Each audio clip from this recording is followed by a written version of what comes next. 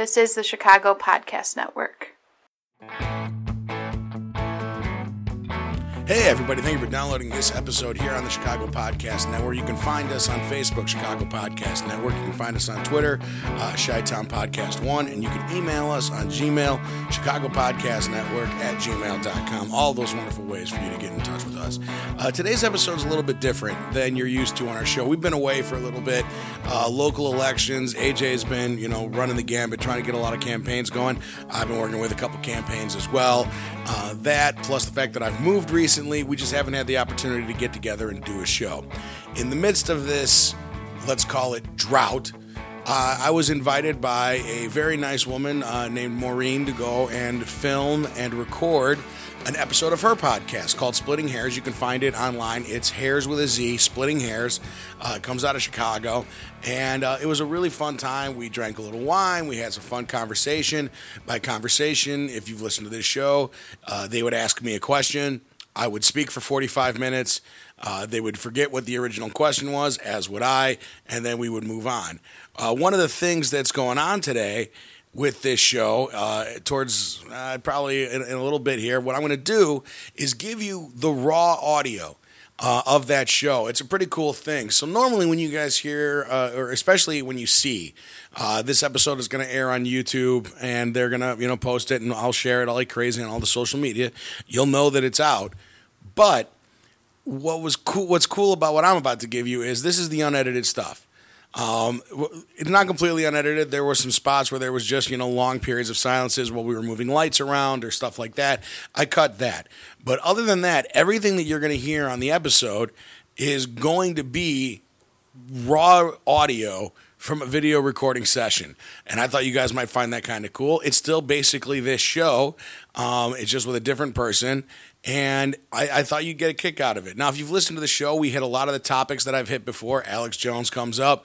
But we also get into some other stuff. I try to explain where I come from on some of my beliefs and where we're going and everything.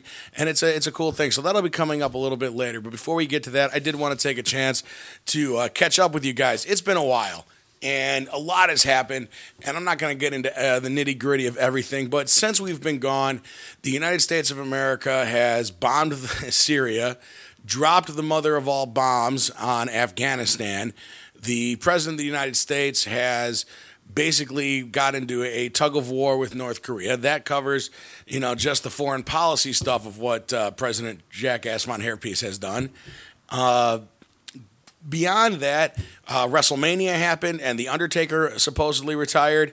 And I think when I get back with AJ, we're going to do a much longer piece on The Undertaker and what he means in pop culture and where he stands.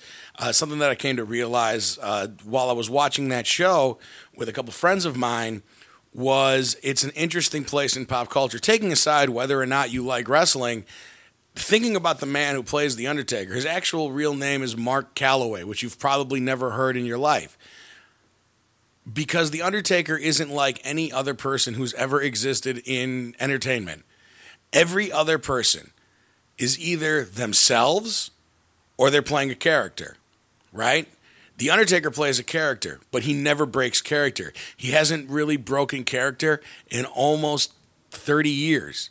He's the dead man, the demon of Death Valley, the Phenom, the Undertaker. And whether or not you've ever watched wrestling, chances are you've heard of him. And he's retired. And that's just an interesting thing to think about, that we know nothing of the man, only the character that he played, and that's the way he wants it. Most actors aren't like that. And he is an actor. He's a man playing a character. That's acting. It's weird acting, but it's acting. So we'll get into that a little bit later. But the main thing I wanted to talk to you about today, and it's because I went last night. I'm recording this on Monday morning, April the 17th. By the way, tomorrow this will pop out on Monday. If you're listening to this show on Monday night, your taxes are due tomorrow, so make sure you get to the post office by 5. I went last night with my former roommate, because again I moved recently, and his girlfriend, a couple other people. We went and saw The Fate of the Furious, Fast and the Furious 8. And I wanted to take some time and just tell you what I thought about it, which was it is amazing. The movie starts off with a car race where the car is on fire. Like, legit. That's how the movie starts. That's the opening scene, is Vin Diesel racing a car that is on fire. It's on fire. And he races it for like 2 miles. And I won't tell you how he finishes the race, but it's epic. That's how the movie starts. Look, I'm not going to get into a whole thing about defending the Fast and the Furious franchise. I don't have to. As of this morning, they are the #1 opening weekend worldwide in the history of movies. Okay? Of every movie that has ever been made, worldwide opening, Fast and the Furious holds the record. That's nuts. This is a franchise that has no business being as good or financially successful as it is, and somehow this shit just keeps working. I'm not going to spoil anything for you in the new movie except to say that there's a lot of turns as to who's a good guy, who's a bad guy, some stuff that you see coming, some stuff that you may not. There's a cameo in it that is by a 2-time Academy Award-winning actress, Helen Mirren. It's insane. The movie is insane. The whole franchise is insane. And that's what I want to talk to you for a second about. This movie and the ones that came before it, if you have friends who like it and they try to explain to you why they're such fans, they'll say they're entertaining, they're fun. Really, for me, it comes down to this. It's a lack of arrogance. We've talked on the show, you guys, if you go back and listen to the episode about the Oscars, I talk to people all the time about how upset I get every year when the Oscars come out and what I think of as good movies don't get nominated. Instead, we go with the artistic, oh, what a plight it is to be human kind of stories that they tell. Fast and the Furious don't do that. There's one love story. It's between Michelle Rodriguez and Vin Diesel. And other than that, they don't really force a lot of other stuff in there. The plot moves so fast. We've now gotten to the point where Charlize Theron is the villain in the 8th movie of this franchise. Apparently, by the way, in this franchise, if you play a villain once, by the 2 sequels away from that, you're just one of the good guys as long as you live through the end of your movie. It's nuts. The Rock at one, I swear to God, I don't know what that man does in his life to be that. I mean, I have some idea. He clangs and bangs, as he puts it, at 4:30 in the morning every day, which that's something I want to get into. There's been a thing going on the internet lately that there's a beef or a feud between The Rock and Vin Diesel, and I find it very convenient that the movie where the two of them are pit against each other, because if you've seen the trailer, Dom betrays his family, is the one where The Rock and Vin Diesel don't get along. So The Rock comes out of pro wrestling. He's Samoan. He's 3rd generation professional wrestler. Those guys used to use the real world to promote matches all the time. I truly, truly believe that there is no beef, that this is just a way for them to market the movie. And honestly, I don't care, because I was going to go see the movie no matter what. The Rock and Jason Statham are together in this movie a lot. And the lines that they have back and forth to each other as far as threatening them is hilarious. The whole movie is hysterical. You constantly are laughing because Tyrese Gibson is amazing in the role of Roman. You've got Ludacris, who is weirdly the best actor in the entire franchise, and that's not a knock. He's surprisingly good as the guy named Tej. You do start to feel now missing some of the members of the family that aren't in it. Gal Gadot has gone on to bigger and better things. Han dies at the beginning of 7. Obviously, we've got the loss of Paul Walker. Brian O'Connor, the Brian O'Connor character isn't there. So those are 3 of yours that are gone. The 2 Mexican guys from Fast 5 and 6 aren't in it as much, but the core is there. And really, it comes down to now, this family keeps expanding. You've got a returning Kurt Russell. Clint Eastwood's son, Scott Eastwood, is in the movie as a government agent. This thing just keeps on growing. But what I could not get over, and I said it to my old roommate, is we're sitting there watching the movie, and if you know from the trailers, at some point, a submarine becomes involved in the car chase. All I did is I turned to my buddy and I said, it's hard to remember that in the first movie, The Fast and the Furious, that came out in the year 2001, they were stealing DVD players. That's how this group got started. It was the Vin Diesel character, Dominic Toretto, was stealing VCRs off of moving trucks. That's where this whole thing comes from. And from that point, we are now into like thermonuclear war style espionage thrillers with this group of street criminals. It's awesome. And the reason that I love this movie, and the reason that I love all of them, is that they don't try to be anything more than they are. They are entertaining, and that's all they're trying to be. You know, there are people out there who get into, well, I really liked Moonlight because it was such an accurate representation of whatever. And you just want to go, there's no such thing as an accurate representation. There isn't. Unless your movie is legitimately taking direct lines from somebody's life, it's a dramatized version of something. There is no realistic, okay? The stuff, and even the movies that you're like, oh, that's almost too good to be true, chances are it's even bigger. My best example of that is there's the Johnny Depp movie where he played John Dillinger, Public Enemies, and you go in and they do a prison break and he fools 3 people with a wooden gun. And you're like, well, that's not believable. And it's not, because the truth is he fooled 12.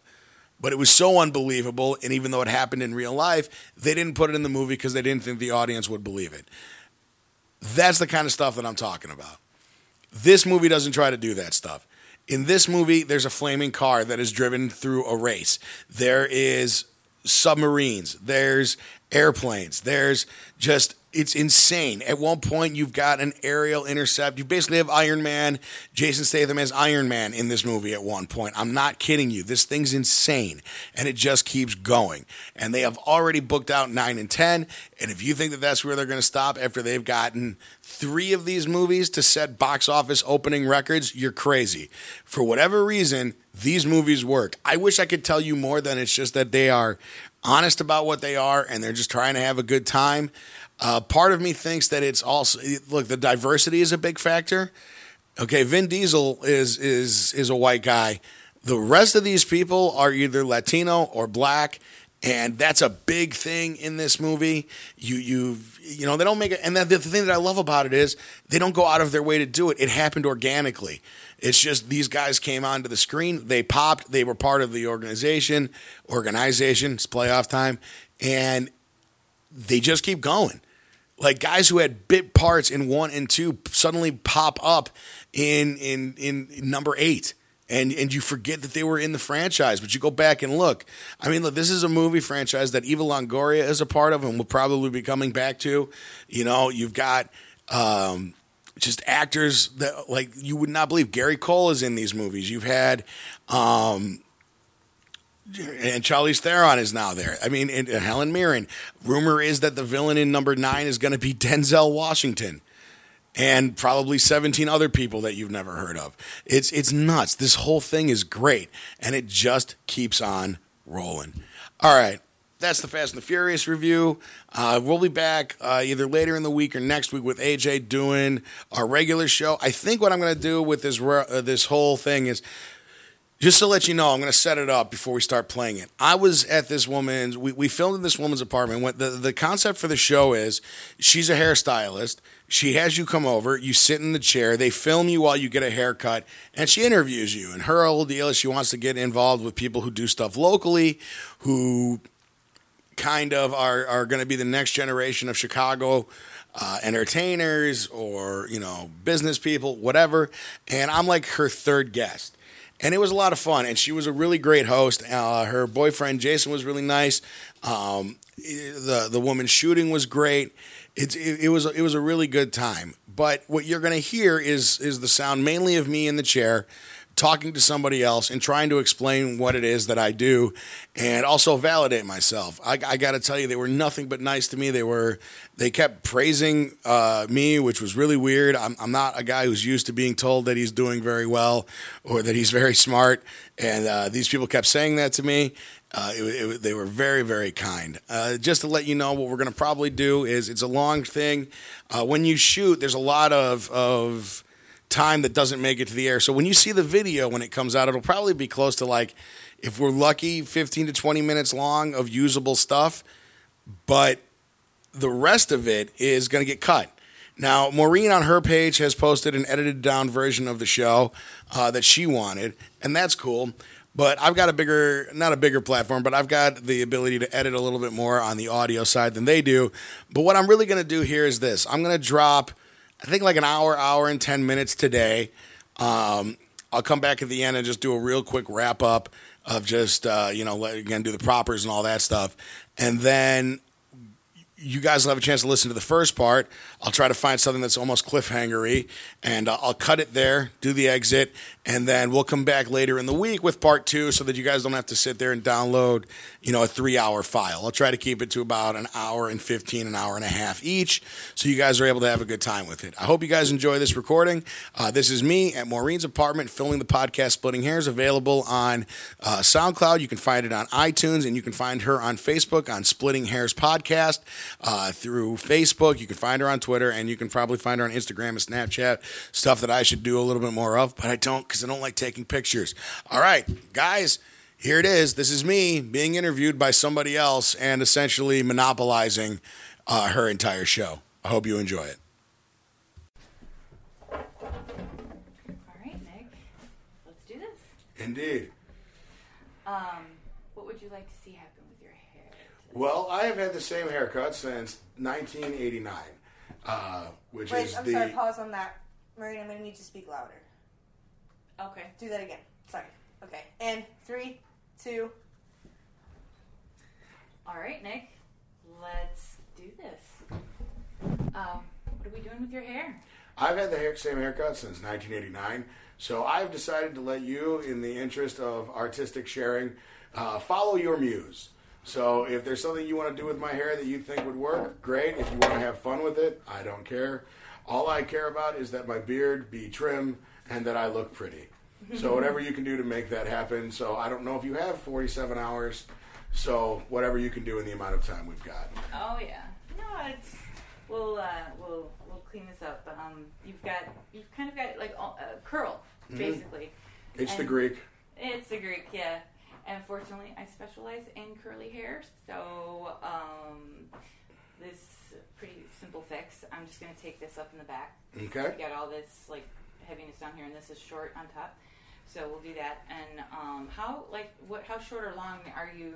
Like, what is your threshold? What's short to you and what's long? Short to me is that it can't be slicked back. Like, I like it just long enough that I can pull my hair back and it looks presentable. I don't want shaved head style. So when you're pulling it back, how are you pulling it back? Usually straight back. Like like with a comb and like product? With a brush and product, yeah. But you're not trying to, because like there's not. I am not going for the Eric. The man bun. I'm not going for the man bun, and I'm definitely not going for the Eric and Donald Trump Jr. skull look either. So. All right, so we're gonna leave some links up here. Yeah. I'm just gonna pretty much kind of connect everything. We'll get this kind of a little bit shorter on your ears, so it's nice and neat. Yes. Sort of a gentleman's cut. And then, but we'll leave some links up here, and just take this up, and then we'll kind of blend your beard right in there, so it's like just one continuous line. Good. And I think you'll be feeling pretty dapper when Good. you're done. And I can accomplish the Greek man's dream of having hair run from his feet all the way up to the top of his head. There you go. So yeah, kind of how you relate. My father's Greek. He was born in the village of Tripoli. He immigrated to the United States with the rest of his family. My Aunt Becky, my Aunt Maria. First generation then, huh? Yeah, first generation. Which is weird because my dad speaks fluent English and he's lived here his whole life. So it's not the traditional first generation immigrant, but it's there. Mm-hmm. And then they're all very proud of their Greek heritage. We go and celebrate Greek Easter, which this year happens to be on the same day as regular Easter, but almost every I guess that happens every 5 years or 4 years, depending on it's how like a different day. Right, it rotates with the lunar cycle, so it's a more traditional. Why is that? Because it's like it's not. I mean, it's all based on. Yeah, it's not just Greeks. It's technically Orthodox Easter. A lot of other religions do it as well. Gotcha. But for whatever reason, when I was growing up, the Greek heritage tended to be more present in my daily life. Mm-hmm. My mom's side is Southside Irish, but it's more of American mutt. I think they play nice though, Southside Irish and Greek. Well, the guilt level is equally high, if not shared properly across both generations. So that's worked out, and then they get along very well. It's and both sides of the family are pretty cool. They're very different. My dad's side is traditional Greek family, big family gatherings. I have I don't know, infinity cousins on my dad's side. Like, every Greek person I meet is apparently a cousin of mine. So there's that. Yeah, and then same with the Irish too. Yeah, and then on my mom's side, you know, we're it's a lot smaller, a lot closer. But I'm very lucky. My entire family, for most of my life, has lived within 4 miles of each other. Oh, that's good and bad. Yeah, it's good and bad, but it's mainly good. And since my whole family will eventually watch this and judge me on it, which, trust me, is going to happen, I'll just simply say that they're all wonderful people, and I love them all very dearly. Except, you know, no, we're not going to badmouth any relatives because this isn't just for family. Yeah. There you go. But the crazy ones know who are crazy. Yeah. Well, no, then they're not. That's what makes you crazy. You don't know you're crazy. That's a fair point. Kristen. It applies to a lot of people. Yeah. It's just one of those things. Like, I grew up with these weirdly similar yet two separate cultures, which is fun. And I went to Irish Catholic school as a kid, so it's weird that I don't identify more with my Irish side. But again, it's just the Greek thing was always more present. But I will say that a lot of the important entertainment stuff comes from my grandma, who got me at the very young age to love movies and to love the White Sox. And most importantly, and I would be remiss if I didn't say this, it's love the White Sox, but almost more importantly, hate the Cubs. Oh, no. Oh, yes. Really? Oh, yes. Aww. And I'm very glad in this public forum to simply say I am one of 10 people in this city who hated the fact that they won. I wanted them to lose, and I hope that every single member of their team gets horrible injuries and can never play again. Oh, that's terrible. It is, but it doesn't change how I feel. Yeah. See, like, I to be, if we're being truthful here, I don't really care one way or the other about most sports, or any sport really, but I'm a Chicago fan. I'm all about Chicago. So, like, if the Chicago White Sox win, if the Chicago Bulls, I don't care who it is, I'm, like, excited about it. But I did grow up on the north side, so I have to admit there was a little bit of a, like, I can't believe I'm alive while this is happening, and that was exciting. I've always wanted a piece of history, I always wanted to be a billionaire, buy Wrigley Field, tear it down, and build Comiskey condos. You're going to cost us followers here. But I'll gain you so many Sox fans. True. So you have that 100,000 people going for you. My grandpa's Southside Irish. Yeah. He had the same thing. And me and my dad would just be so like, what?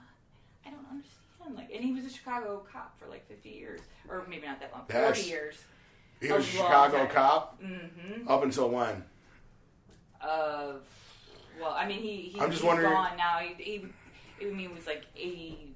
He was pushing 88. I think he was pushing. Well, no, 90, I was just wondering if he was working the streets during the 80s with all the crack and everything going on. Oh yeah. Yeah. So he's a racist Irish bigot. The classic angry, like, spent too much time on the beat and then too much time behind the desk and just. So every cliche about a racist Chicago cop that you hear. Yeah, fair enough. That happens. It happens. It does.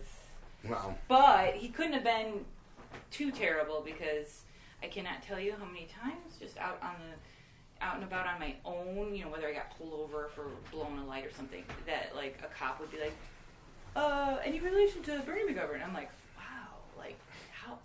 Why would you know my? Because I only know my grandpa as like his, granddaughter. That's Chicago though. That's why I do the Chicago Podcast Network. It's the world's biggest small town. Exactly. I mean, like, if you've lived... I love that, yeah. Well, if you've lived in this town your whole life, you, generally speaking, can't go anywhere where you don't know some people. Now, if you're traditional... Or knows people that know... Yeah. Right, yeah. I mean, if you're traditionally north side, generally speaking, you're going to know more people up there. But, I've got a couple friends who live on the south side. I've got family friends who are down there, stuff like that. You know people everywhere. Mm-hmm. And then... My dad's been a small business accountant for, I don't know, all my life, and he's got clients everywhere. And he's just one of those dudes who, I walk into most places that I go, they know who I am as my father's son. So that's just the way things work in this town. It's kind of like because the industries, and it, I used to think maybe it was just hair or just film or just. The classical music scene or whatever it may be, that like it seems like everybody does know everybody. Well, because everybody's got a friend who's done improv at Second City, or is a hairstylist at a salon, or worked as a bartender at Crowbar and all that kind of stuff. And it's it just keeps going. Although I am aware that Crowbar closed Twitter followers, so don't go on there and flame me because I mentioned a dead bar. I'm just in my 30s and I stopped going to the club when Crowbar still existed. Yeah. Oh, that's funny. You have to prevent against internet hate. Yeah. The more you know. Dun, dun, dun, dun. Sit, boo boo, sit. Good dog. Yeah. That was a bit. That was a bit we just did. It totally was a bit. Maybe we should take this. Take a second, appreciate it. Yeah, Let the moment simmer. Yeah, right. Second City. I know so many people do that. It almost seems to me like it's not a real thing anymore. I took a class there. I don't know, maybe 8 years ago, and it went all right. I got through it, and it was fine. It just wasn't my. To be honest with you, as much as I appreciate the artistic process, if there's one thing I hate more than critics, it's people who are artistic sometimes, because it just gets to the point where I don't know. I get frustrated dealing with people who they all become perfectionists at Second City, and it's not their fault. I'm sure that it goes away with experience, but at the early levels, you've got people who want everything to be perfect all the time, and that's just not realistic to what's happening. Well, and you know what? It's the same with hair. You get all that too. Yeah. The one that just graduates from beauty school and is like, just an expert and everything, and wants to direct traffic and tell everybody what to do. But improv, that's a whole different. I can't even. I get the whole stand up, because that's kind of like it's scripted and you're doing bits and you know what I mean. But sometimes it takes those guys a really long time to, before they come out with their next special or whatever. Yeah, and that's a year could go by. I started in radio. I was very lucky. I had a high school radio station. So I went, that's cool. Well, and I like to do my North Shore voice when I do it. But I went to Glenbrook South High School in Glenview. And it's Which one? Glenbrook South High School in Glenview. It's a really nice neighborhood. It's Grover's Corners. It's every 50 sitcom in a town. And I come from an area where, wherever you grow up, people badmouth it. But realistically, it was as close to the American dream childhood as you can get. And we had a really nice high school. And they had a radio program. And the teacher there, and I'll give her credit right now on air, was a woman named Del Kennedy. And she saved my life. I don't ever say anything different. I was a very shy, very closed-off kid. I was. No, you got to understand. Until I met this woman, until she dragged it out of me, I would sit in the back of the class. I'd never speak to anybody. I didn't have really any friends except one guy. Was my buddy Tony. But this woman saw something in me and just made me get on the air. And I would get really nervous and very strange about it. She finally pulled me into her office, and it's a philosophy I live by to this day. She said, we had to do a presentation. It was like a 15-minute audio documentary, and I did one on the Rolling Stones. And it was really good, and I worked really hard on it, but I hated listening, and I still do, hate listening to the sound of my own voice over tape. I don't like how I sound. In my head, I sound a lot deeper and have more gravitas than I do when I hear my voice. And there is actually there's a scientific reason for that. Right. It's your inner ear. What you're hearing is not what is being projected out. So the vibrations and pitch and all that is all distorted in your head because it's your inner ear. Right. You know what I mean? And so I'm all nervous, and I asked her if I could leave class while they played it. I was like, play it for everybody. I want them to hear it. I just don't want to listen to it myself because I've been doing it for so long. And she finally played it and made me stay, and I'm listening to it, and I'm fidgeting, and I'm very uncomfortable. And finally afterwards, she pulled me back in her office, and she said, what are you doing? I'm like, I'm nervous. I don't like it. She goes, Nick, let's say that it was the worst thing you could have done. Let's say that the tape had ripped off in the middle of your presentation and you'd gotten an F. She goes, which would have been bad, but let's say that happened. And I said, yeah. She goes, did any babies die? No. Did your mom die? No. Then who cares? And realistically, that's kind of the philosophy that guides what I think about politics, what I think about life. We freak out about stuff, we get really crazy about stuff, but she taught me that lesson, and it kind of took it into everything else. And so at the radio stuff, when I thought about doing stand-up as I got a little older, I love radio. I don't really love stand-up myself doing it. I love listening to it, but Right. I like doing new jokes every day. I like reading the newspaper, reading the news. I go on. A big part of what I do, and it's something not a lot of people do, is I read all the news. And when I say that, I do not mean that I read for 5 minutes. It means I go online every morning and I start with. It's a list. I start with CNN. I go to the Atlantic. I go to Politico. I go to the Hill. I go to Fox News. I go and I get everything, because you've got to know what's going on to be good. And I just can't imagine doing that and then going on stage and telling the same jokes that I told last night. Mm-hmm. Yeah. But then I think you're a little bit more just like self-aware of like where your place is and what's going on. You know what I mean? So like if anything, like maybe you would have been a reporter, or you know what I mean? It could have.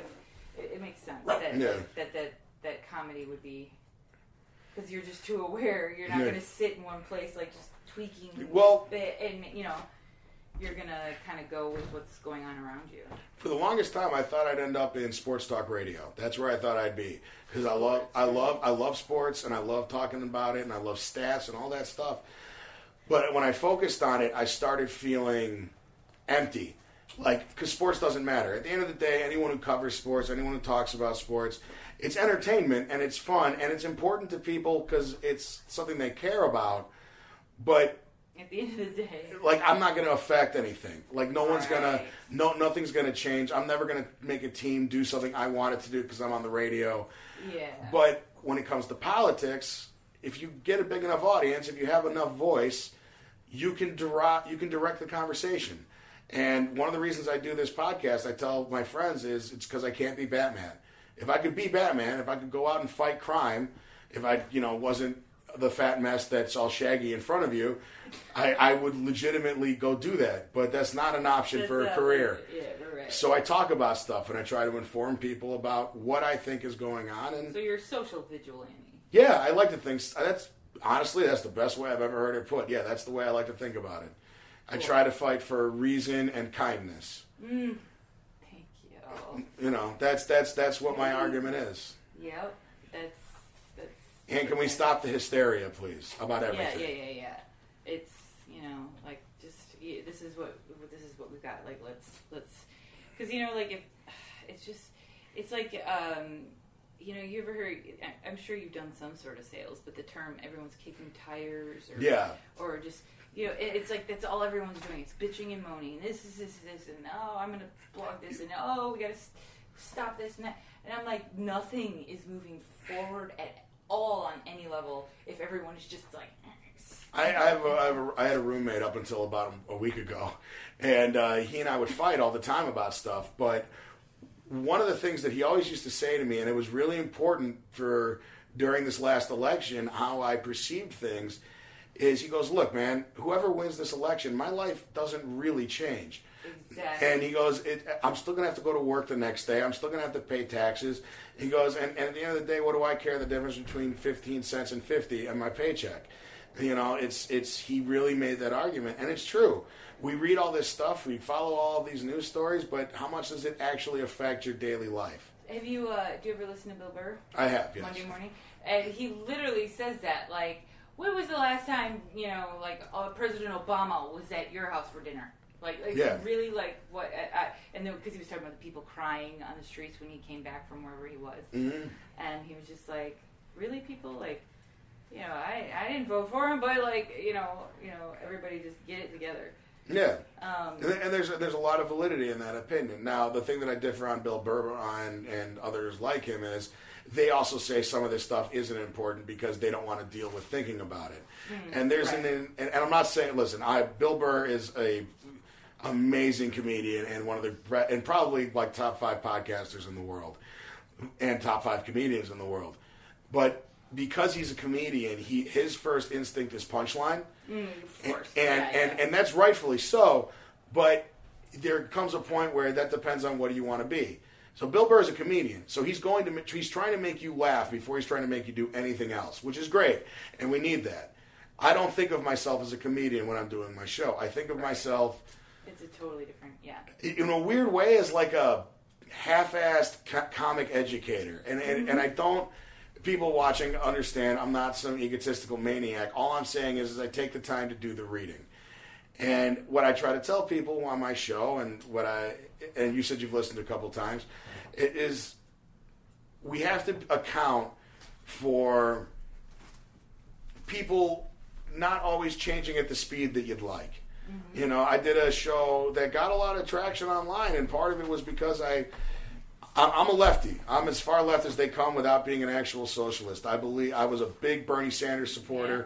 I love that man, and I loved Barack Obama. But being a leftist doesn't mean that I follow what they say blindly, and we have to be open to the idea that people are not always going to accept your ideas on face value.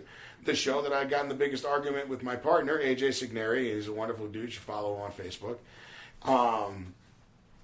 He and I were talking, and we started talking about transgender rights and this issue that comes out with the transgender bathroom bill. Mm-hmm. And while I do absolutely think it's ridiculous that you're going to check for birth certificates at a damn stall and every cop tells you that it doesn't make sense, you have to allow... Yeah, let's see the cop that's willing to do, or who's going to actually do Damn that. Right. But there's also this. You have to understand that there's a reason why all things happen. Why does this bathroom bill become such a deal? Because put yourself in the shoes of a 55-year-old man who lives in rural South Carolina or North Carolina, who's never, to his knowledge, met a transsexual, transgender, exactly, or gay person, and doesn't necessarily know what they're talking about. So they hear, well, you're going to let men in women's clothing go into the girls' bathroom. They get afraid of that. And it's understandable. They haven't been exposed to what we've been exposed to in a major city where people walk around doing this stuff. Mm-hmm. So... Yeah, I was going to say, it's much different, living in the Chicago, where you can see a guy walking naked down the street covered in green Jell-O on a Tuesday and nobody at 4. looks twice. And nobody cares because they're like, that's a person that you should stay away from. Which, on the transgender bathroom thing, the point we arrived at on our show after a long conversation was, let's be honest, folks, I don't care what sexual orientation or gender you feel yourself is. Let's just all agree on this. If a stranger speaks to you in a public bathroom, that's a crazy person, and you should probably leave. I don't care. Just do your business and go. Yeah, I don't care who it is. Just if a stranger talks to you in a bathroom, get the hell out of the bathroom. Yes. Because that's just uncomfortable for everybody involved. Like, here's a thing that women don't know. Do you know about men's room etiquette? No. Okay. Men's room etiquette is this. If 3 men walk into a public bathroom, like let's say at a large sporting facility, and there are, I said 3, so let's say there are 7 urinals, okay? It is incumbent on those 3 men to make sure that there is at least 1 urinal between them and the other guy. Really? If there isn't, that's weird. It's a weird thing to do. Yeah. If you're alone in a men's bathroom standing at a urinal and there's 5 urinals and somebody comes in and walks towards you and stands at the urinal next to you, that's a crazy person. Get the hell out of there. Like, it doesn't matter. So how often does that happen? Does it happen a lot? No, that's why it's rare. It's a weird thing. Okay. You got to be ready for it, though. It happens a lot at the Sox games in the bullpen bar, which I guess says something about the White Sox bullpen bar. Probably. Have you ever gone? How much have you gone abroad? I've been to Greece, Canada. I think that's it. So, but never England? I went there. No. And this was 10 years ago before any of this kind of talk. I'm not kidding. It wasn't just one, very over-the-top punk rock bar or something. This was pretty typical. Where, we would go to different little clubs or bars, definitely, targeting, the young, clubby kind of scene or whatever. But, not a neighborhood pub, and literally you go into the washroom, and a couple of these places, it was a hole in the ground. There was no stall or urinal or anything. It was a hole, and it did everybody. There was no differentiating. There was no women's. There was no men's. Yeah. Everybody just went to the same bathroom, and nobody had any problems. This was other than the normal problems of people doing way too much cocaine in a club bathroom. Right. I mean, nobody gave a shit. Yeah. And it's interesting to me because I'm like, this was so long ago. Like, well, but you and got. I wonder if they're like questioning it now. Like, are they taking a look at like, oh well, do we need that? You know what I mean? No, like, it's different. It's always like I said it before. There's a reason for everything. It's always important to remember this fundamental thing about the United States of America. We are a Puritan country. That's how we got started. Mm-hmm. So we have a shame about ourselves that the rest of the world doesn't necessarily have, especially Western Europe, where our forefathers left Western Europe because they were feeling that the culture was too open.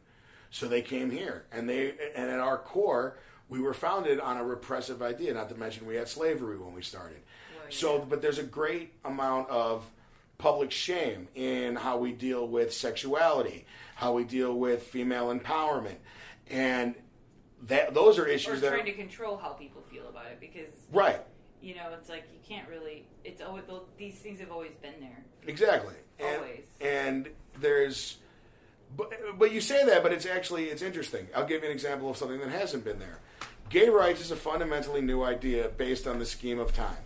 If you look at the civil rights movement, it starts realistically in 1865 with Reconstruction, pushes through the Jim Crow era. You get basically up to the early 1920s, World War I, World War II, which fundamentally changes Americans' perceptions of African Americans because they serve in both of those wars, and they do so with distinction. Right. Which leads to the birth of the modern civil rights movement that we think of as Martin Luther King and Medgar Evers and all of that in the South. But that's, 120 years worth of progress that it took to get us to where we're at now, where we still have a lot of civil rights issues. Black Lives Matter is not a fake thing. Like that's a real movement that still needs to happen. And you look at gay rights. I grew up, and I say this all the time, in the 80s and 90s in a small North Shore town. I played a game, rightly or wrongly, it was called Smear the Queer. You had a guy with a football, you ran after him, and you tried to tackle him. Which is also, let's get into the weirdly homosexual overtones of the game's called Smear the Queer, yet all the men try to tackle him simultaneously. But that's neither here nor there. You're right. But gay rights have come a long way very quickly. And so you have a culture of people out there who are, in my opinion, rather fairly going, hold up, let me catch my breath here. Like, we've just gotten to the point where it's constitutionally okay for gays to get married, and now you're telling me that I have to let people who I think of as having a mental disorder. Now, transgender is not that, but there are people who perceive Believe it that way, yeah. And you have to account for it. This or something. Right, yes. And you've got to account for that. I heard somebody say this once. I think it was last night. I watched Louis C.K.'s new stand-up special, and he made a great point in it. And he said, look at abortion. He goes, do I believe in a woman's right to choose? Absolutely I do. But if you don't believe in that, then you have to believe that what's going on in an abortion clinic is they're murdering babies. And if you might not think that, I might not think that, and I don't, but you have to... There are people that do. That's what they believe. They believe that in an abortion clinic, innocent children are being killed. And until you can convince them of otherwise, you have to account for their beliefs in any decisions that you make.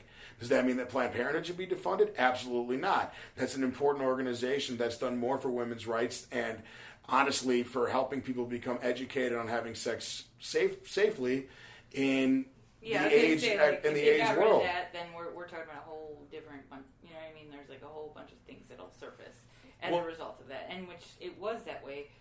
I'm trying to think when you probably know what years when like abortion became like the topic. Well, it was you're talking about when Roe v. Wade became a part, or when it became politically active now, because those are two questions. Roe v. Wade was in the late 60s, I want to say, early 70s. I might be wrong about that. But what we think of as the modern abortion crisis comes out of the 1994 Congressional Caucus. It's more recent. Right, that was run by Newt Gingrich. That's where he basically comes from. He stood in opposition to Bill Clinton, and they used conservative Christians to bolster their Republican base because they had lost the Democratic working class. That's the class that Trump won over in the last election. The same group that Bill Clinton got Bill Clinton elected is the same group that elected Donald Trump. It's always important to remember that. I know. But I was going to say, like, they didn't really leave us with much options, you know. Yeah, like, it was like hard to vote because it was kind of like. Well, it's hard. It was harder to vote in this election, but at the end of the day, and I've said this a lot on my show, Hillary Clinton has done nothing wrong.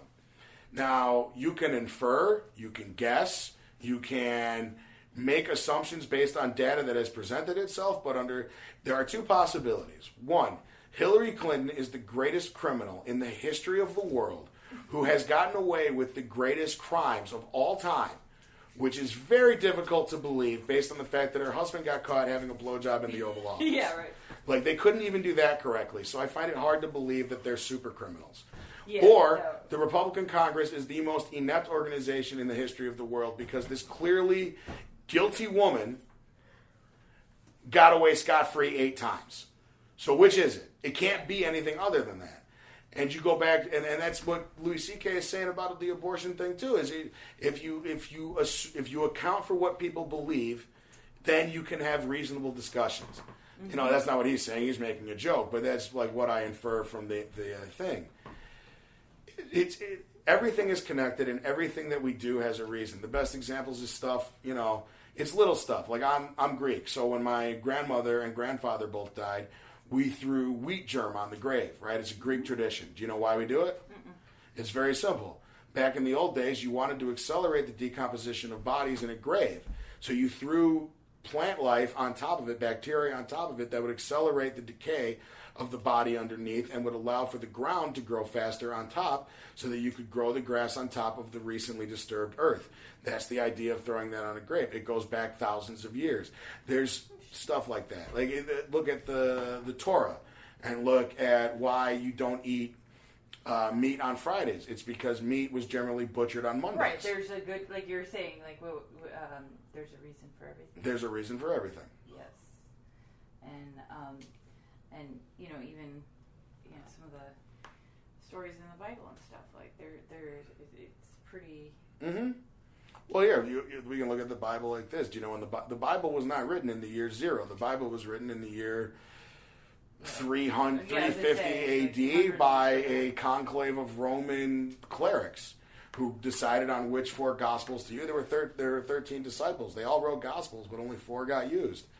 And they chose the 4 that celebrated the divinity of Christ and cut the ones that questioned whether or not he was human. And that's important because you have those 4 books, but if you find the other Gospels, they say different, which is true, which is not. Again, there's a reason for everything. Yeah. Yeah, totally. And I have a nerd brain that's chock full of all of the information that I've ever come across because I have a problem. Well, we need people like you with that kind of problem. It's nice to be needed.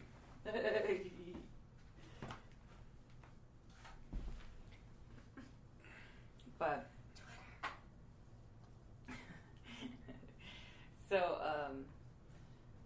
so how did you find me anyway? You actually you followed me on Twitter, and I have a policy that and because I don't have that many Twitter followers, I'm still at the point where if somebody new follows me, I see it. And you're like, ooh. And I like to message people and thank them because it's important. It's also called just being polite. Okay, so I have a question about that. Is that is that protocol? You're physically doing that yourself, or is that... No, it's protocol. If somebody follows you on Twitter, you should follow them back, especially people who are doing what... To anybody out there who's trying to start a podcast or a YouTube show or anything, the number one rule is if somebody follows you, follow them back. Right, which I do, but I often get a message like, thanks for following me, blah, blah, blah. Mm-hmm. Is that automated? No. Or are those people actually doing that? No, that's somebody taking the time to message you back. Okay, that's cool. That's interesting. I didn't know that. Yeah. So I was looking all through my settings trying to figure out, how do I set that up? Like, it's rude. Like, I don't... No, it's honestly... So you just do it. Yeah, okay. Somebody asks you, when somebody follows you, you respond and you try to do the same. It's a way to pay it forward. Because you also never know, like, if you develop a network of people, you never know. 1 week, one guy's Twitter might be, or one woman's Twitter might become, and honestly, between the two of us, because you're an attractive woman, you're more likely to explode over Twitter than I am. But that's honestly the case. Like, you have... Well, but you just, like, totally admitted you hate the Cubs. Yeah. So I think you got a little chance there. But but the White Sox fans will know. And let me make this abundantly clear. I do hate the Cubs, but I don't really hate the Cubs, and I don't really hate Cubs fans. I'm not some emotional moron. It's just there's nothing wrong with a little fake hatred every now and then. Gotcha. And let's have fun with it. It's more fun for me. What's more fun? That I, during the Cubs World Series run, suddenly become like supportive of the idea of them winning? Or is it more fun to my friends if I'm miserable and I'm just constantly complaining? That's more fun than me just like, okay, yeah, whatever. No, let's make this special. Let's make it an event. Let's give people an excuse to talk smack to me and be mean about it because it's more entertaining that way. I was going to say, it makes for a better podcast. It makes but it also makes for a better life. It's more fun to have rivalries. And one of my best friends is a guy, and I won't say it, well, his real name is whatever, but everybody calls him Goofy, and he's a really intelligent dude. He's got a very successful business. He owns a bunch of cell phone stores, but we all call him Goofy because he does goofy things. But he is a diehard Cubs fan. I am a diehard White Sox fan. He's like one of your best friends. He's one of my best friends. I love the dude to death. And he and I, every year, have a $50 bet over who will have the better record, the Cubs or the White Sox. And without fail, no one has ever collected. Right. No one has ever been like, oh, you owe me $50. You got. I think in the first 2 years, we traded money back and forth. But other than that, it's like never been an issue. It's more about talking smack. Yeah. And he calls me whenever, like all last season, he'd call me once a week and just literally read me the highlights of the Cubs season. Like he would just go like, by the way, this week, Jake Arrieta had another great game. Did you see it? And I'm like, no, I didn't see it. I was watching my White Sox get killed for the 900th time. Yeah. Like it's fun. It's more fun to have that, and that gets into the other stuff too. It's like it's fun. Why not have fun with it? There's nothing wrong with that. There's nothing wrong with hating the other team, as long as you don't actually hate them. Right. And if you can't draw that line, then you're an idiot. Exactly. The people that are. Yeah. God. Like literally, I remember the year that the Cubs almost won. Yeah, in 2003, the greatest baseball season of all time. It's even better than when the White Sox won it. Yeah. I legitimately believe that, by the way, Cubs fans out there. I enjoyed 2003 more than I enjoyed 2005. Yeah, well, I remember coming to work the next day and literally, like, my manager was just like, couldn't stop for, like, getting teared up. I'm like, are you serious? Like, you have children. Like, what are you crying about a baseball game for? But, I get it. And I'm sure a million people, if they were following this, would have their... It is in the top 5 of nights of my life is Game 6 of the 2003 NLCS. It is in the top. It is definitely one of my favorite moments of my life. I was working at a bar. The owner was a diehard Cubs fan. We had bet $50 during the previous series that the Cubs would lose to the Braves. The Cubs had won. He let it ride on the Dodgers. It was a $100 bet to me, $50 to him. And the whole joke was that if I lost the bet, that was basically a Saturday shift, was the $100, right? So I basically worked a day for free if I lost. And it's Game 6, and the ball goes up to left center field, or no, left field up under the wall. Bartman does his thing. Moises Alou loses his goddamn mind, and Dusty Baker doesn't do anything about it. And this is, by the way, I know you're not a sports fan, but the baseball nerds will eat this up. And everyone loses their damn mind. And I jumped up on a table in the bar, pointed at my boss, and went, that's it. That's the moment they lose. And I'm not making that up. I legitimately called it. He's like, what are you talking about? It's a routine fly ball. I said, everyone's going to flip out. Everyone in the stadium started booing. The next play, the ball goes through Gonzalez's legs. They get 2 men on, then the home run. And I sat there for the next hour at my boss's desk with my hand under my chin, staring at his face. And he kept asking me to leave, and I just kept saying, no, I'm going to watch you suffer the rest of this game. And he totally did. And then I came in on my day off for Game 7 just to celebrate the fact that they had lost and rub it in my boss's face. Oh. I'm an entertainer. I like to make things bigger than they are. Oh, that's funny. But to my credit, had they started to win Game 7, I would have sat there. I'd have taken it. That's the other side of it. If you're gonna be like me, if you're gonna be the guy to sit there and celebrate everything, you've got to dish it. You better be. Yeah. I was at a party when the Cubs won the World Series. I was at a party when it happened, and everyone just laughed in my face. Because I cried, but not for happiness. Times I have dumped that bike and been like, I'm screwed, like, you know, like, because I can't, I just can't pick it up. It's physically impossible. And, like, literally, it wasn't even a matter of, like, standing there flagging people down. It was, like, the second I dropped it, somebody was like, bike up and ready to go. Yeah, which is what you hope for. And it's one of the reasons I do the show that I do is to remind people that it's not the world that we live in, because of the internet, because of how much the news is constantly changing. It's very easy to feel down and to think that the world is coming apart at the seams, when the truth is it really isn't. There is no... Not any more than it was. Look, like, there's no time in human history you'd rather be alive right now based on everything else. Yes. You know, like, I joke with people all the time, like, oh, if I had time travel, I'd go back in time to medieval times with you. I said, yeah, but a sliver would kill you. Like a sliver would kill you.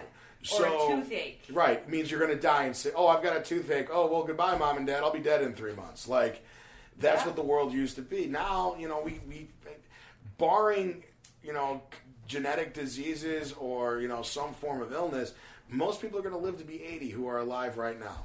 You know, that's an amazing thing.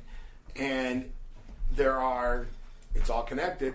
There are upsides and downsides to that. The upside is people live longer. The downside is people living longer means they need to use stuff more than they ever used to. So, and they use it longer. So when you hear people talking about healthcare, when you hear people talking about immigration, there are real concerns that need to be addressed in those conversations. Now, you got to separate the difference between the racism and the prejudice versus what's practical. But these things matter, and what I try to do on the show that I do is let's take a second, let's apply our thinking to what we're talking about. I don't want to call it common sense because it's not common sense. You have to be informed to be able to talk intelligently, speak intelligently about topics. So a big thing on our show, and AJ and I talk about it all the time, is never be afraid to admit your ignorance. That's important. Mm-hmm. If you don't know something, never be afraid to say, I don't know. It's actually, doing that, it's actually kind of almost like a weapon. Yeah.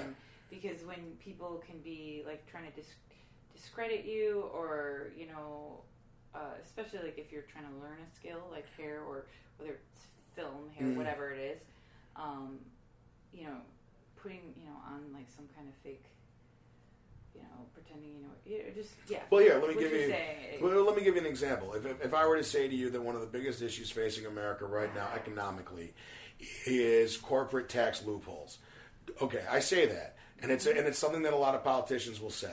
But do you know what that means? And it's okay that you don't, but you don't, right? No. But why would you? You cut hair, you work, you live your life, you do your stuff.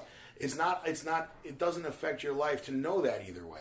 Mm-hmm. But it's an important issue because in the end it affects how much tax revenue the state is going to need from your small business. And I do understand that aspect of it. I just don't understand how those dots are connected. Right, and that's what we try to do, is we try to let people know that when we're talking about illegal immigration, we're not just talking about jobs, we're also talking about healthcare, we're talking about clean water, we're talking about natural resources. You know, there are things that come about from, you know, look, if a million illegal immigrants came over the border tomorrow, that would destroy the economy. So when you have Democrats screaming that we can't do anything, you know, what we need is responsible reform. A Republican idea that I agree with is deregulation in some areas. There are too many regulations that don't work. Get rid of them if they don't work. That's fine. The problem is that they go too far, and they have a company like BP Oil who destroys the Gulf Coast, and everyone flips out on that. But what nobody really knows is that 3 months earlier they'd had a refinery fire in Dallas, and a year before that they'd had a refinery fire in Alaska.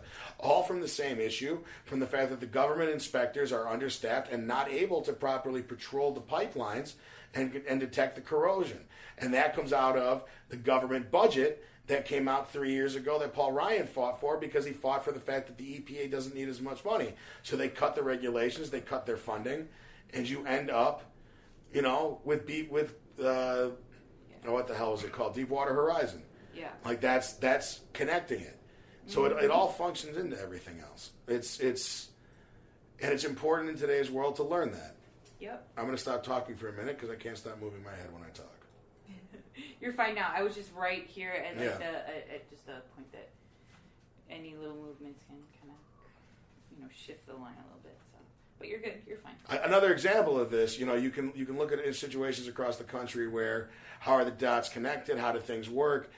You look at Flint, Michigan, which is that town up, and it's been basically forgotten now after the election. But you have a town up in Michigan, it's just outside of Detroit, where the water is so bad that kids can't shower in it, they can't drink it. It has lead, which is destroying their brains. They've experienced an actual IQ decline across, the entire community as a result of actual lead poisoning. And you want to look at how something like that can happen in America. You can look at other companies and figure it. You can look at the way America runs and figure it out. A lot of it has to do with the fact that no one is accountable on a corporate level anymore. And here, this is what I do on my show, and I'll explain it to you in a way that you'll love it.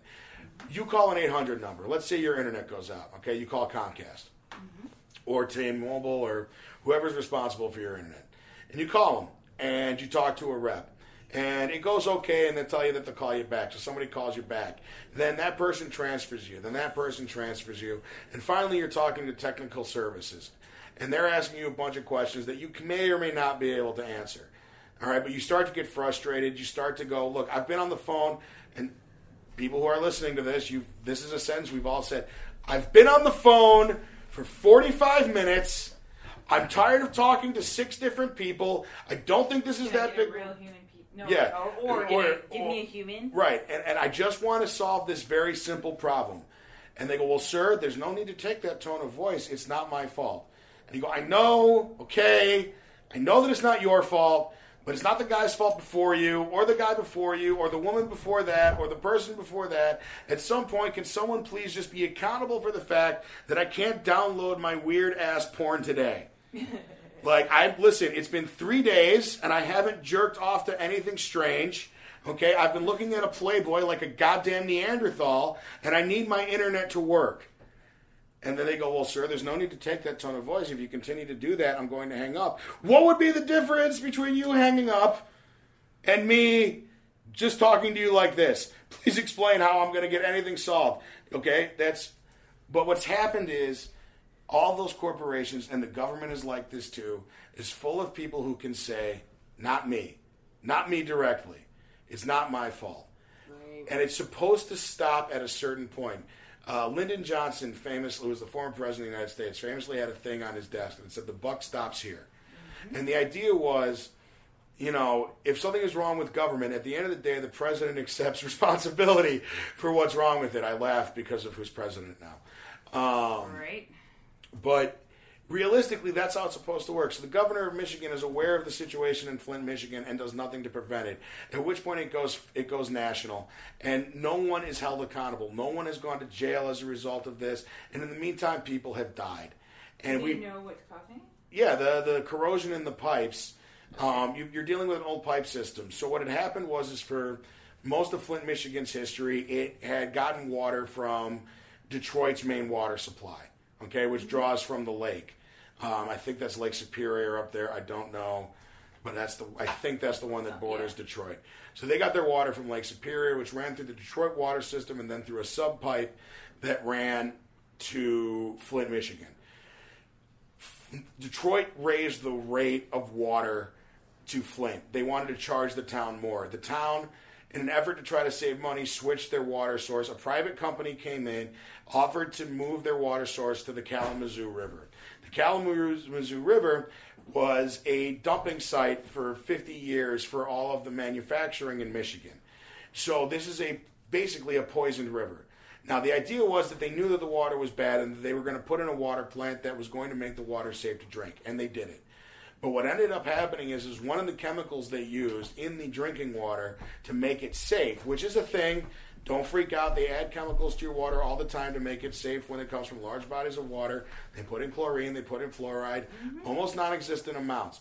But what happened is because the pH level of the water rose, and it was through an old pipe system, the water corroded the inside of the pipes, which caused the pipes inside the homes to corrode, which let the lead of the pipes out into the water. Yeah. Which is why it's now poison.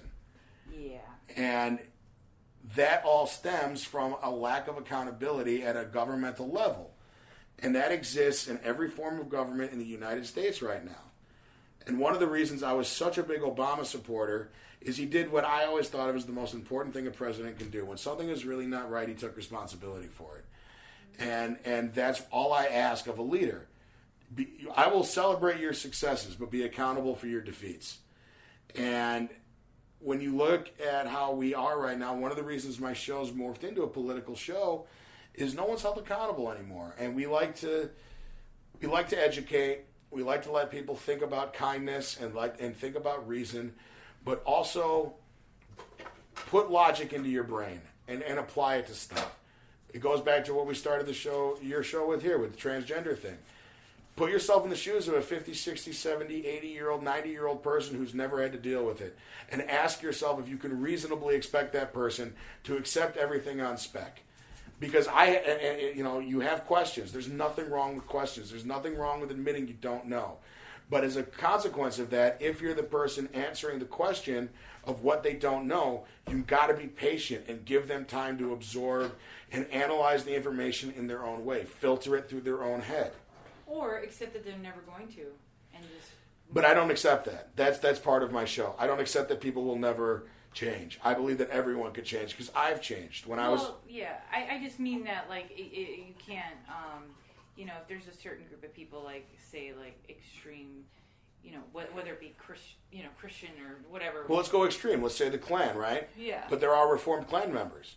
There are people who were raised in a family that supported the Klan their entire life, and they eventually leave the Klan and they go on to lead lives and where they are anti-racist as hell. You've also got people, I'm sure, who grew up, as children whose parents marched in the civil rights, and as a direct response of hating their parents, became Klan members. That you have to account for the fact that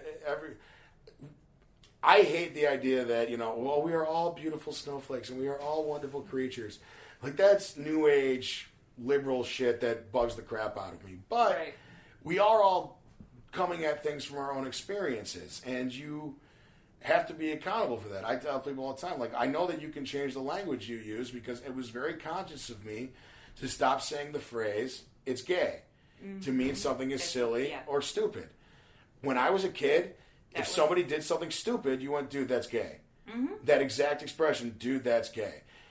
And that was just kind of And it was accepted. That's what you said. And to this day, if something silly or stupid happens around me, I might accidentally slip and go, dude, that's gay. Yeah, But it's not like I'm saying homosexuals are bad or that it's bad to be gay. When I was a kid, I associated the feeling of that's silly and stupid with the words, that's gay. Right. In my head, that's what those words are with. Now, I'm older and I've learned to stop doing it, but you also need to account for the fact that people do that. And when somebody says something stupid, you've got to give them the benefit of the doubt sometimes. Mm-hmm. There are examples where that's not the case. You can be Mel Gibson and drunkenly screaming on the street for 45 minutes and telling people that the Jews are trying to kill you, and at some point you go, all right, dude, you should have come. Well, look, if he got out of the car screaming for 3 minutes, I'd have let it slide. Because look, you're having a bad night. People say stupid shit. But when it goes on that long, these are clearly some deep-held beliefs that you've got, and all it's going to take is 15 years and one Oscar nomination, and you'll be fine. Yeah, right. Because apparently that's the line on anti-Semitism, is 15 years and an Oscar nomination. That's what we learned this year. Yeah. You have no idea what I'm talking about, do you? No, I do. The Oscars? He got nominated for Best Director. I don't know specifically. Yeah, so Mel Gibson got nominated. I'm blatantly stealing a Jimmy Kimmel joke, but it's the idea was that after everything that happened to Mel Gibson, we're still all it took was, a few years and some apologies and one really good movie, and Mel Gibson's back in Hollywood's good graces. Well, he's a bad guy? What? Bad guy? Mel Gibson? He can't change? No, he can change. He absolutely can change. But Mel Gibson can change. He absolutely could. But at the same time, it's not like... I don't know. It feels weird to have a guy celebrated like that on a stage like that.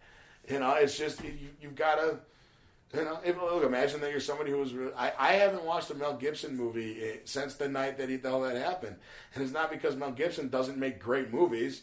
I mean, Braveheart is one of the greatest movies ever made. I love the Lethal Weapon movies, but I also feel uncomfortable when I watch a Mel Gibson movie because I can't help but think about what he did. No, but what about so like that Woody Allen? I've no genius, and but he also married his stepdaughter, which is fucked up. It is, but like I still have to admit, like I'm not like I separate the two like somehow, like whether it's right or wrong, I'm able to look at it like this is Woody Allen as an artist. Because you know what, if we, like, seriously, like, I studied music for most of my life until I was and most musicians are bad people. At least at that level. Some of the most, Mozart, for example, the one that everybody knows, was pretty bad shit crazy, and then did some pretty wild stuff. But no, look at another example. Like, when I was in high school, I knew a girl who referred to me all the time, or not referred to me, referred to Jim Morrison as her soulmate. She used to say that all the time in school. She would wear. He was Looney Tunes, but here, no, listen. But here's the way I would always finish it with her is, I go, so let me get this straight. Jim Morrison is your soulmate, yeah. So that guy is your soulmate. Sure, his music speaks to me like it speaks to no one else. I'm not kidding though. This was a girl I knew, and I went, all right. To be clear, this guy Jim Morrison beat his wife mercilessly, was addicted to every barbiturate known to man, and died in a bathtub full of his own shit. This is the dude that you consider your soulmate. There is more to it. But I do think he, whether it's bipolar or what, but he had some serious, like... Right, and there's nothing wrong with saying the artist is the art that the artist made. What about Roman Polanski? There's something to say about an artist, the art the artist has made versus the person, but it's also, art is about what you feel when you experience it, right? Like, that's what art is for. Mm-hmm. And when I experience a Mel Gibson movie or a Jim Morrison song, or I watch, my best example in sports is, I used to play a game when Ben Roethlisberger played called Ben Roethlisberger Raped a Woman. And, although, who knows, maybe he goes that way. But Ben Roethlisberger raped two women and it's like was settled out of court, but supposedly raped two women in a bathroom, like on separate occasions. Like, I'm sorry, I'm supposed to ignore that when I play it. You got a director like Roman Polanski, who hasn't been allowed to come back to the United States for 15 years because he's waiting for rape charges. Same thing applies to Julian Assange. There comes a point where you got to go, what am I comfortable doing and celebrating when I know about what I know about the artist? And I'll give you I can give you the most painful example of my recent life. I love the Blackhawks. I will tell you my first memory in life. This is not bullshit. My first memory is going to a Blackhawks game with my dad. Mm-hmm. We went to the Chicago Stadium. I was maybe 4 or 5. He walked me up the old stairs. This is back when you could smoke inside. And I remember that I was at people's like hip knee level, and I would walk past people's cigars. And we went to a Hawks game, and it was loud and it was great. And so I love the Blackhawks. It's like baseball's my favorite sport, but my favorite team is probably the Blackhawks. And last year, when the story broke about Patrick Kane and the alleged rape, and I do say alleged, I didn't watch the Hawks last year. The entire season. I watched one game. It was the outdoor game, and I felt uncomfortable doing that. I watched a little bit of the playoffs, and I didn't enjoy it. I felt icky because I felt that Patrick Kane had probably raped that woman, and I still do. But then it became a question to me of, am I really going to let this piece of shit destroy this thing that's going to mean something much more to me after he's not a Blackhawk than it ever meant to him, than it ever will? You know what I'm saying? Like, he doesn't care that he's a Blackhawk. He cares that he's in the NHL. Like, the Blackhawks have been my father's and my team my entire life, and I love them. Like, when people say this all the time, but I did go to games when they were bad, like really bad. And I went to games where they would tell you that there were 1,500 people in the stadium, and if there were 50, I wouldn't believe you. Like, it was bad. I watched teams play that lost 100 games a year and had no chance of doing anything. And then to have this dude who, honestly, I had invested emotional weight in Patrick Kane. Like I'm a big gamer, and I play NHL on the Xbox. And when I would play hockey, I would deliberately try to score every goal with Patrick Kane. Even in my late 20s, I would do this because it was just more of a challenge. Mm-hmm. And then it was like that accusation from his behavior took that away from me. And so it goes back again to that same question. Roman Polanski, Mel Gibson, any of those people who've gone through the controversy, where do you draw the line and what are you comfortable accepting for your entertainment? Yeah.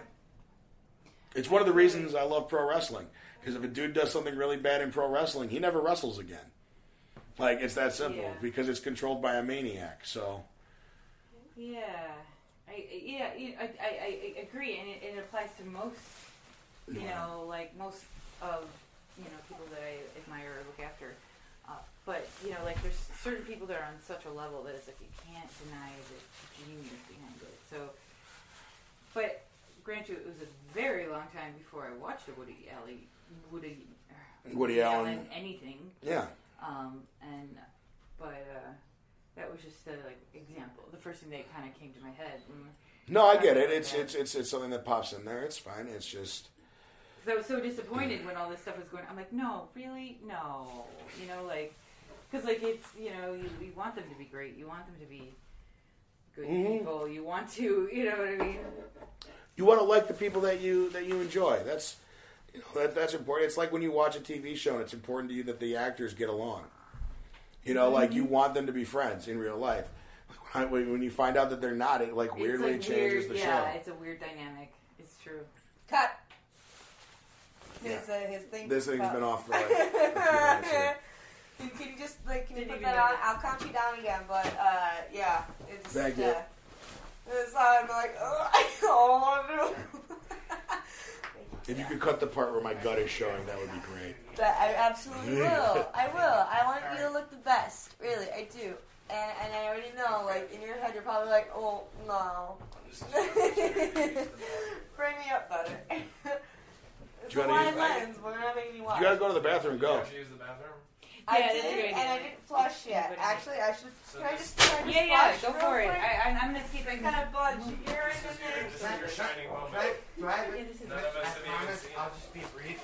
But this is one of the most amazing Seriously? experiences I've ever You don't witnessed. even know. You're amazing, man. No, thank you. You are so amazing, and I am so honored to be witnessing this right No, now. I seriously, appreciate it. you don't even know how many times Jason and I look at each other and we're just like, No, this is like we affirming just me. wanna You're laugh. affirming you, because this Yeah, is you're the other fantastic. thing we haven't talked The about. three of us You are have been so around. fantastic. But by being who you are, Yeah. you affirm it for other people that feel what you feel, but maybe are... Right. We're talking Roman about Polanski, yeah. All right. So we can get it.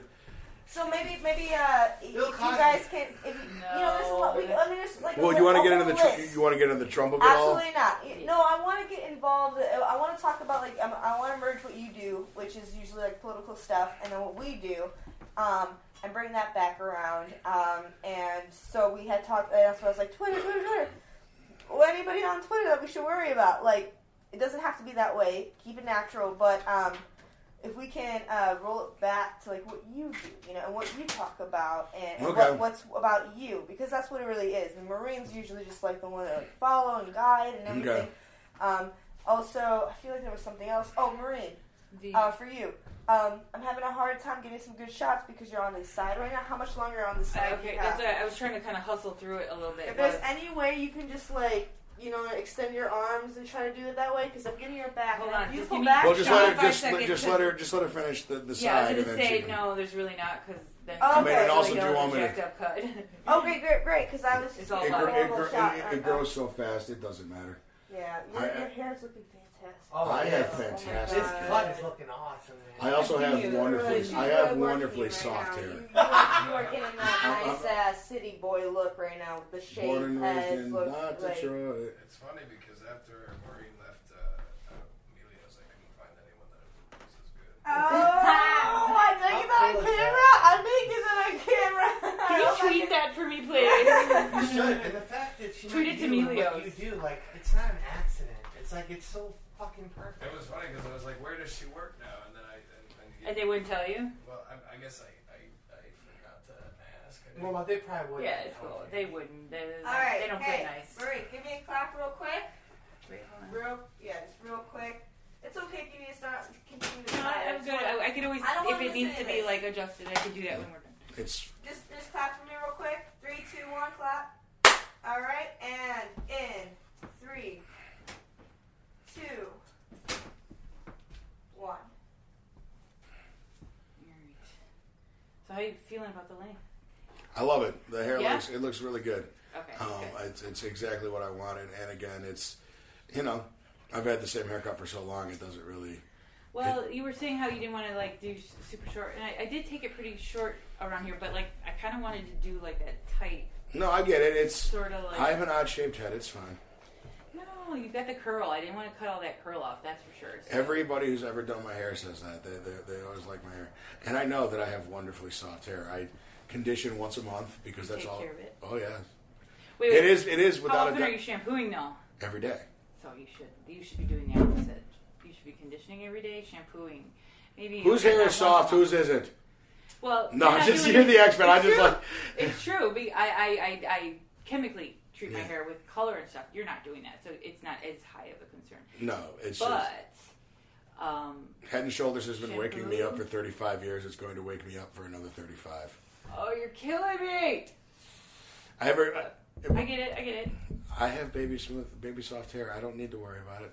Well, when you start getting the grays and silvers and all that, I'm almost 35. They haven't started yet. no, you're lucky. I By the have way, to have say you got seen that. any gray hairs? I honestly haven't. Damn I right. would be honest. Dad. But when you do start, if you decide if you're just going to go with it, or if you decide you want to color it, that's No, when no, you start no. to see weird stuff. No, happen. just for men. Clyde Frazier and Keith Hernandez have gotten me on the right track. Nice.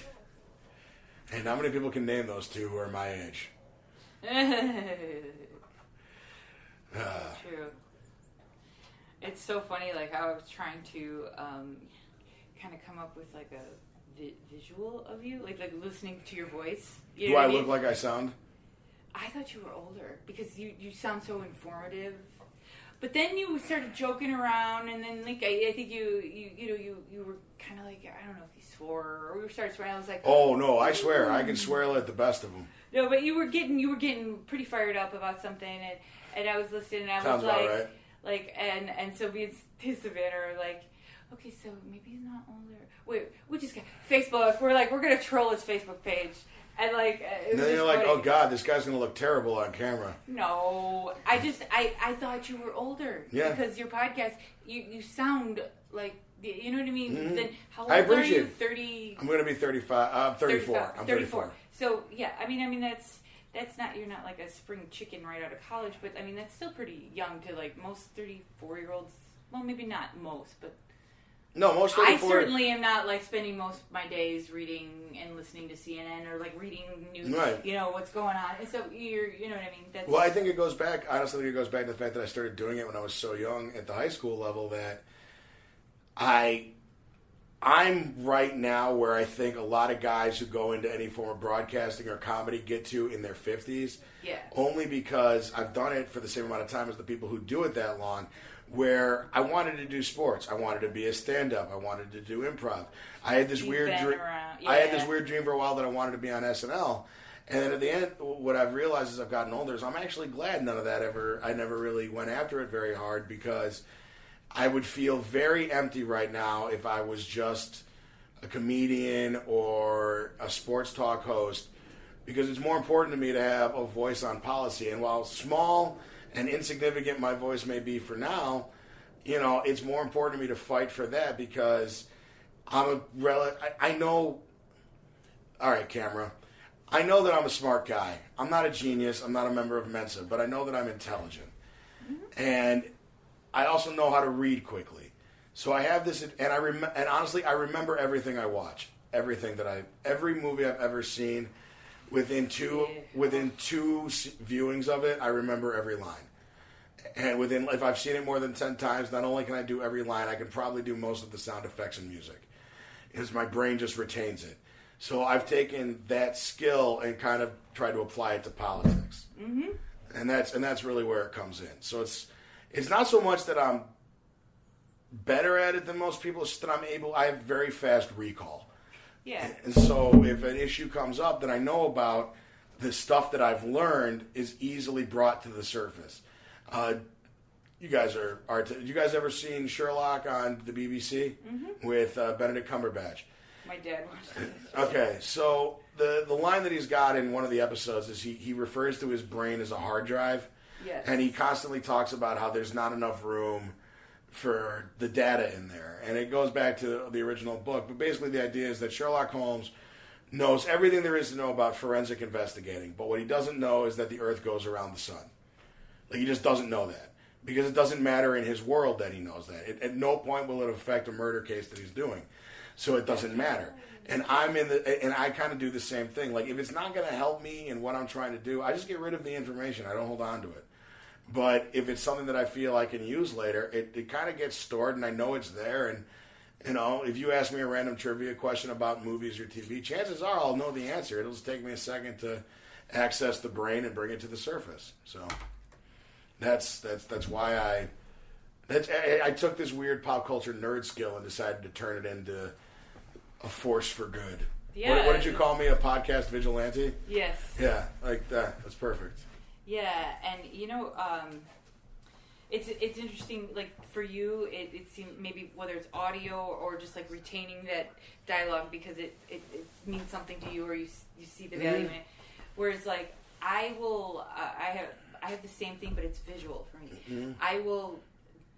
I never remember people's names, but I will never forget.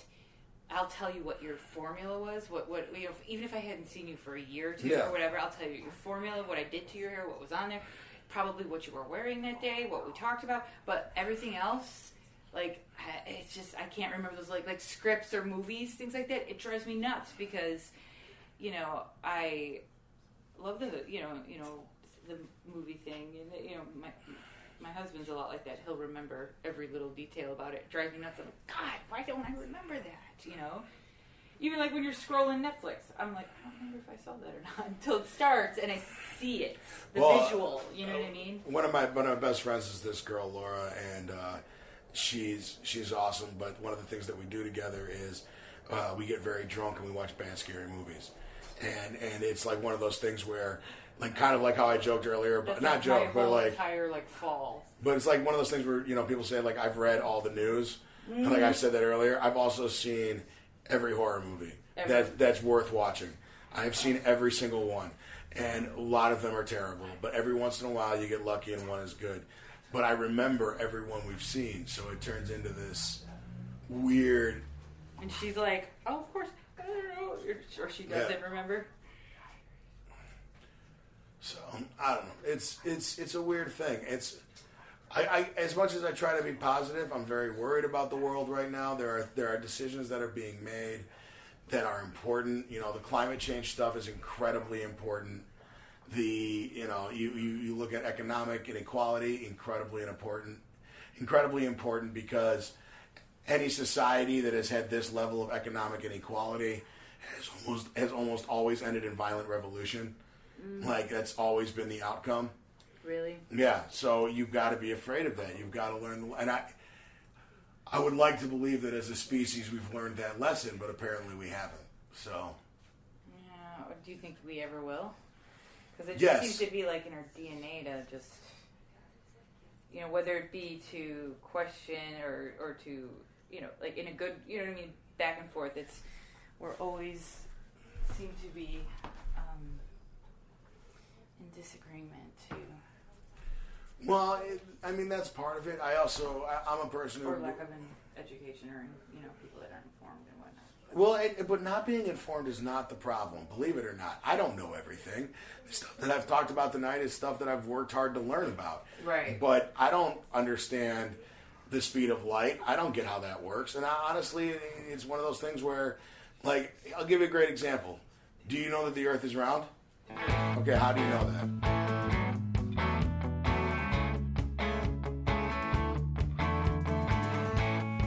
All right, guys. that was part one of the audio of me on the Splitting Hairs podcast. I hope you guys enjoyed that. We'll be bringing you part two later in the week, and you'll have to figure out at that point how she knows what she knows. I don't know. It was the closest thing to a cliffhanger at that point I could find. Hope you guys enjoyed the show. We'll be back later. You can find us on Facebook, Chicago Podcast Network. You can find us on Twitter, Chicago Podcast Network, and you can find us, or you can email us on Gmail, ChicagoPodcastNetwork@gmail.com. Thank you so much for downloading and listening. Please like and share us. Let people know that you listen to our podcast if you do. And other than that, thank you guys so much. Talk to you later in the week. I'm out. You have been listening to the Chicago Podcast Network.